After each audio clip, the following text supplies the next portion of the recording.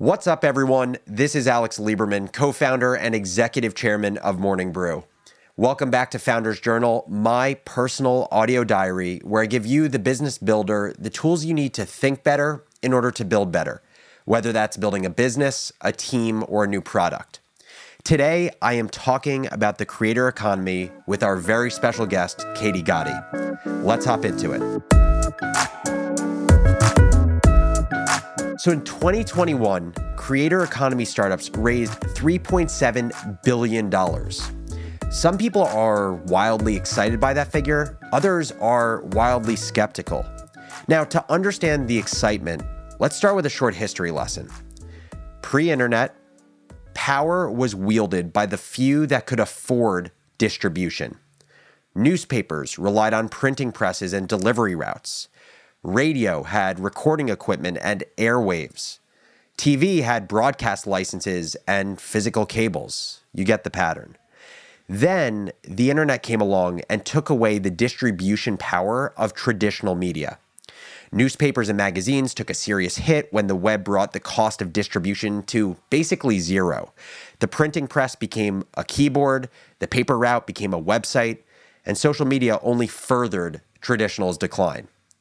The advantage shifted from distribution to owning attention, and the power shifted from traditional media institutions to aggregators. Think Twitter, Facebook, TikTok. But there's another shift in power that we're going to focus on today. The internet created a real economy for creators who are now able to extract value from the audience that they've worked to build for so long. Individual creators now have the tools and distribution to earn a massive audience and monetize that audience. But it isn't easy. It is a physical grind that can take years to pay off. There's also a mental battle to overcome. For every like, follow, and share that offers a dopamine hit, there's a hateful or cruel comment. And committing to creating full time forces you to spend time on things you may not be good at or you may not like. Think time management, operations, emails, monetization. And that is what inspires us at Morning Brew. We want to become a platform for creators to realize their potential and avoid the challenges that plague so many of their peers. Morning Brew wants to create a community for our creators to confide in one another and accelerate their growth by leveraging Morning Brew's audience. We can handle all of the shit that our creators don't want to. And we're already on our way. Katie Gotti, better known as Money with Katie, has officially joined Morning Brew. She is the face of personal finance for our generation, and as she builds a larger, passionate audience, the opportunities are endless. She's also joining me on the pod today. Katie, welcome to the show. That was quite an intro. Thank you, Alex. You like that? I did. Face of personal finance for our generation. Yes. We got to get a sign on your wall. So let's get into your story. Yeah. I want to hear the rundown on Money with Katie. Where did your passion for personal finance come from? Well, I always joke that it came from a mix of just general confusion and greed, in the sense that when I got my first full-time job in marketing, I obviously started receiving full-time paychecks. And after about 6 months, I kind of sat back and I was like, I don't really know what to do with any of this money. Like, aside from paying my rent and paying for my car and my food and like the things that normal 23-year-olds are paying for, I didn't really feel like I was actually getting ahead with that money. It just kind of felt like I was on a bit of a hamster wheel. And it wasn't like I wasn't saving. I knew I was saving because there was always money left over at the end of the month. But that money wasn't actually working for me or doing much for me. And so I would talk to typically my male friends about finances from time to time, and they all seemed to know how to invest. They were investing. They were talking about making money in the stock market. And I was like, wait, who taught you how to do this? Where did you learn how to do this? And a couple of them sent me some very preliminary resources, and it really just sent me down the rabbit hole of all rabbit holes. I became kind of obsessed. I would listen to personal finance podcasts, read the books, stalk the bloggers. I mean, and at this time, this was 2017, 2018, it was not as popular as it is now to blog about personal finance. So there weren't as many of them, but man, I devoured as much content as I could. And I kind of became obsessive about sharing that information with my friends because I knew that I was not alone I was not the only woman in my friend group that was not investing and had no idea what she was doing. It was pretty universal in my kind of social circle that we didn't really know. So I kind of really became a little emphatic about sharing that information with others. Yeah, I mean, I have met few people in my life that are as obsessed with personal finance. I was even money like looking as much. No, not saying you're money hungry. I just like even looking at your Instagram stories from the last few days, especially when you were, flying back and forth from New York back home, like you just diving into the healthcare system, like full on. It just takes a very specific brain to do that. But what you've talked about is consumption, right? You got obsessed with consuming personal finance content because you had no idea what the fuck to do when you started getting paychecks. What shifted for you to end up thinking about creation, right? You mentioned helping your friends, but did you have a passion for creation as well? Was that something that came naturally to you? Yeah, absolutely. I do think that was kind of the flip side of the coin to where this became kind of a perfect storm. I have a very obsessive personality. I've always been that way. I get into something and then I cannot stop. I get very singularly focused on it and want to know as much as I possibly can. And I think that's why personal finance and some of the topics that are associated, like healthcare, are so intriguing to me because I almost get anxious when I feel like there's something important to know that I don't get. I'm like, no, I need to get this. I need to understand it. I need to know everything about it.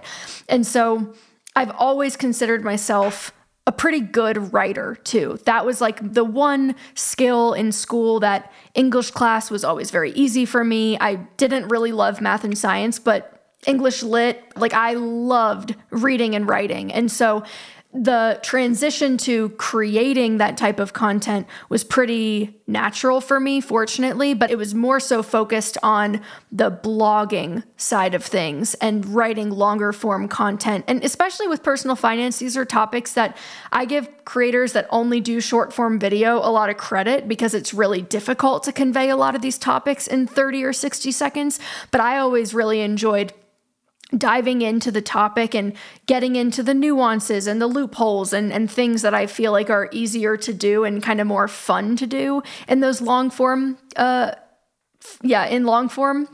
But I think the actual transition was in April of 2020 because I had been working full time in an office and I was a fitness instructor on the side, so I'd sometimes be in classes before and after work. And so I didn't really have all that much free time prior to the pandemic. And then when everything shut down and I wasn't going into an office anymore and I wasn't teaching classes or taking them, I was kind of in my house a lot. And I remember having conversations with people who were really stressed about money and really stressed about losing their jobs. And I was really stressed about money and losing my job. But I just remember I wanted to create something that I was proud of. Like I wanted a project. I wanted something that I could pour into and make decisions about that was just mine and that no one else was really weighing in on. And I could take it in any direction I wanted. And I really just wanted to be proud of something that I was creating on my own. And so I remember creating moneywithkatie.com and realizing the URL was available and just buying it and then spending 8 or 10 hours, I sat at the desk and just started putting the initial articles in and designing the site and completely lost track of time. And I remember getting up after that first session and being like, holy shit, I really like this. Like I didn't even realize like an entire day just passed. I was so in the zone, like in flow state doing it. And so I guess I shouldn't be surprised that this is how it kind of ended up, but it was pretty natural. Just to give people, a quick sense of the chronology, 2017, 2018 is when you get more into personal finance as you're just trying to, solve your own problems. April of 2020 is when you launch Money with Katie, like, the handles, the site. just so I have a sense, had you been creating content prior to that or no? I did have a personal blog. I'd had a personal blog, katiegaddy.com, since like 2015. So I was already writing on the internet, but it was not about personal finance, or it occasionally would be, but it spanned all sorts of topics. And it was really never something that I attempted to get people to follow, so to speak. It was just kind of my way of putting my musings out into the world. It wasn't monetized, but Money with Katie was my first attempt at like, I'm going to actually turn this into something that I feel proud of and is more than just a little like side blog. Yeah, so April 2020 is when you really put your focus on your specific niche. You wrapped a brand around it. Like, you know, it's like in the early days of The Brew when we went from like PDF to actual email newsletter. Like you just were like, I'm going to take this a bit more seriously. April 2020, you launched the brand. When in the journey did you start to believe that Money with Katie, the side hustle, could become Money with Katie, the full-time gig? Yeah. It's funny because in my full-time working life, my full-time professional career, I was kind of going through a transition also as I was building Money with Katie, and I was transitioning more from being a marketing and brand copywriter to being a more UX-focused writer, somebody that was writing micro copy for software, and that pays a lot better. So I was, switching companies and trying to make more money full-time as well as I was building Money with Katie and feeling pretty good about my career growth. But what really made me feel like, okay, Money with Katie could actually eclipse the career growth that I've seen and be a more viable source of income was probably about halfway through 2021 when I started to consistently bring in $10,000, $15,000, $20,000 a month from Money with Katie. That's when it became clear that, because when you're doing something on the side, you're always kind of aware that the corporate benefits that you have are adding a not insignificant amount of value to your compensation. So even if you're making, I'm just going to throw out a random number, $6,000 or $7,000 a month gross, if you have health insurance and you have a 401k match and you get a bonus or stock options, your total compensation could be twice as much. So I think, but when it was starting to like really extremely outpace my full-time income, which at the time was pretty good, that's when I was like, okay, if I can maintain this level of 5-figure earnings every month for Money with Katie for 6 to 12 months, I was pretty risk averse. So I was like, if I can do this for 6 to 12 months, then I think I would feel comfortable actually trying to do it full time and not just doing it on the side. But like I said, I'm pretty risk averse. And so I was not in a hurry to like leave the comfort of having a corporate job. Makes total sense. I, as well, am very risk averse, as much as people think entrepreneurs are the most risk loving people ever. Maybe I'm the exception to the rule, but I am very not risk loving. Just to give people a sense quickly, you were making $10,000 to $15,000 a month at some point, right? And this is when it kind of like crossed and you were making more on an annualized basis, like significantly more than your full-time job. Just for people listening who either have side hustles or they're thinking about them, what were the revenue streams? Like, how were you making money? Sure. So my primary revenue streams were sponsor income. So I had reached out to a few different financial companies that I used and really liked, and basically harassed them into either giving me affiliate deals or to paying for content directly, and tried to structure those in such a way that there wasn't as much of a conflict of interest. In other words, I'd say, do you want to be the sponsor of educational content about investing? It'll be presented by you. And you'll be the presenting sponsor on a piece. So I had sponsor income. I was also selling what I call a wealth planner. So it's a spreadsheet tool that is kind of all built out for you and has a lot of functionality in it so that you can just put in your numbers and, get built-in best practices recommendations, track your net worth, things like that. I also had some courses that I was selling, one specific to budgeting and then one specific to investing in a tax-advantaged way as a moderately high earner. And then, yes, I would say affiliate income was another big one. So credit card affiliate income, somebody signs up for a credit card through a link that I have and make an affiliate income on that. But yeah, I'd say those are the 4 main things. Amazing. I have one last question for you before we go, which is, people look at side hustles and content creators and they just assume that like full-time content creators are living the dream. Like it is all, sunshine and rainbows. I want you to talk for a second about what are the one or two biggest challenges that you experience being a creator, either now, full-time within the Morning Brew ecosystem or even prior when you were doing it as a side hustle? I think what I have to say first, just to get it out of the way, is that in a lot of ways, it does feel like a dream if it's something that you are obsessed with. If you're going to spend all day reading and writing about these things anyway, it really is pretty awesome, I think. But obviously with everything that's amazing in life, there are going to be downsides. There's no such thing as a perfect job.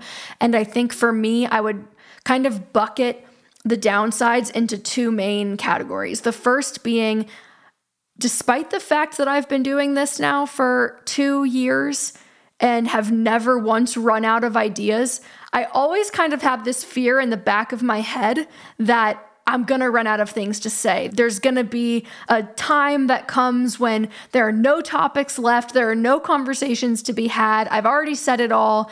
So I think kind of riding those waves of like inspiration and abundance of ideas and abundance of motivation, and then those periods where you're kind of in the valley and coming up with a really good idea is really challenging. And I think when you take a lot of pride in the content that you're putting out there and it's your face and your name, it feels very personal and very representative of you. And so anytime I've ever put something out there that I'm not obsessed with and super proud of, I feel kind of guilty and like there's some shame around that. So I think that stereotypical writer's block style, that would be kind of the downside, I think, of having to be every single day being creative every day. It's just some days you don't feel it and it's not flowing. The other side, though, the bucket that I would say is probably the more challenging side, is what you said in the introduction about hate. I don't know what it is about the internet, but people will find the weirdest things to come at you for. And people can be really mean, whether it's how you look or what you wear or how you talk, or, if they're attacking you based on disagreeing with you. It's just interesting how there is a real lack of civility on the internet. And I find that when I was doing it part-time, it didn't get to me as much, because my following was not as large. I was not exposed to as many people, but also because I wasn't on social media all day. Like now I feel like if I don't even want to know how much time I spend reading DMs on Instagram, it's probably a pathetic amount of hours. But when you're kind of constantly inundated, for every 10 nice messages, there's one mean one, it can wear on you. And so I have to be very conscious about when it's affecting my confidence to like really consciously unplug from it and be like, I'm just not even going to open the door on that today. Like I need to focus on just writing or just recording or whatever it is that day is for, and shut the door on the trolls. Yeah. Just to give you credit for a second, I think the way that at least that I've seen you navigate that, especially with a certain follower who wrote in and you ended up turning their DM into a coffee mug that ended up selling, the way you quite literally monetized hate, I think is a really cool example. Thank you. I want to let you go, but one last question, which is for all of Founders Journal listeners, what can they do to support you and support the Money with Katie brand? Oh, that's very kind of you to ask. If you are interested in the Money with Katie brand, you can find it at moneywithkatie.com or on Instagram and Twitter at moneywithkatie. The number one thing, though, I would say, if you're listening to this podcast, I'm going to assume that you like podcasts. The Money with Katie show is probably everywhere that you get your podcasts now. We dig into some pretty interesting topics, personal finance and otherwise. It is a killer show, and you should absolutely follow Katie on all of the socials. Katie Gotti, thank you so much for joining the show. Thank you, Alex. I really appreciate it. Now, Founders Journal listeners, I would love to hear from you. Who are your favorite creators, other than Money with Katie, obviously? Just send me an email at morningbrew.com. Send in the handle or the name of the creator. I want to hear who your favorite creators are, and maybe we'll figure out a way to bring them onto the Morning Brew platform. Thanks as always for listening, and I'll catch you next episode.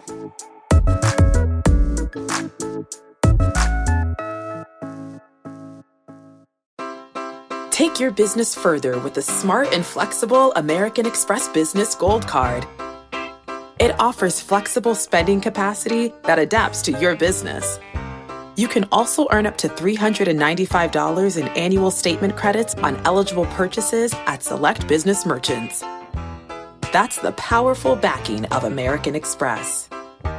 Terms apply. Learn more at americanexpress.com/business gold card.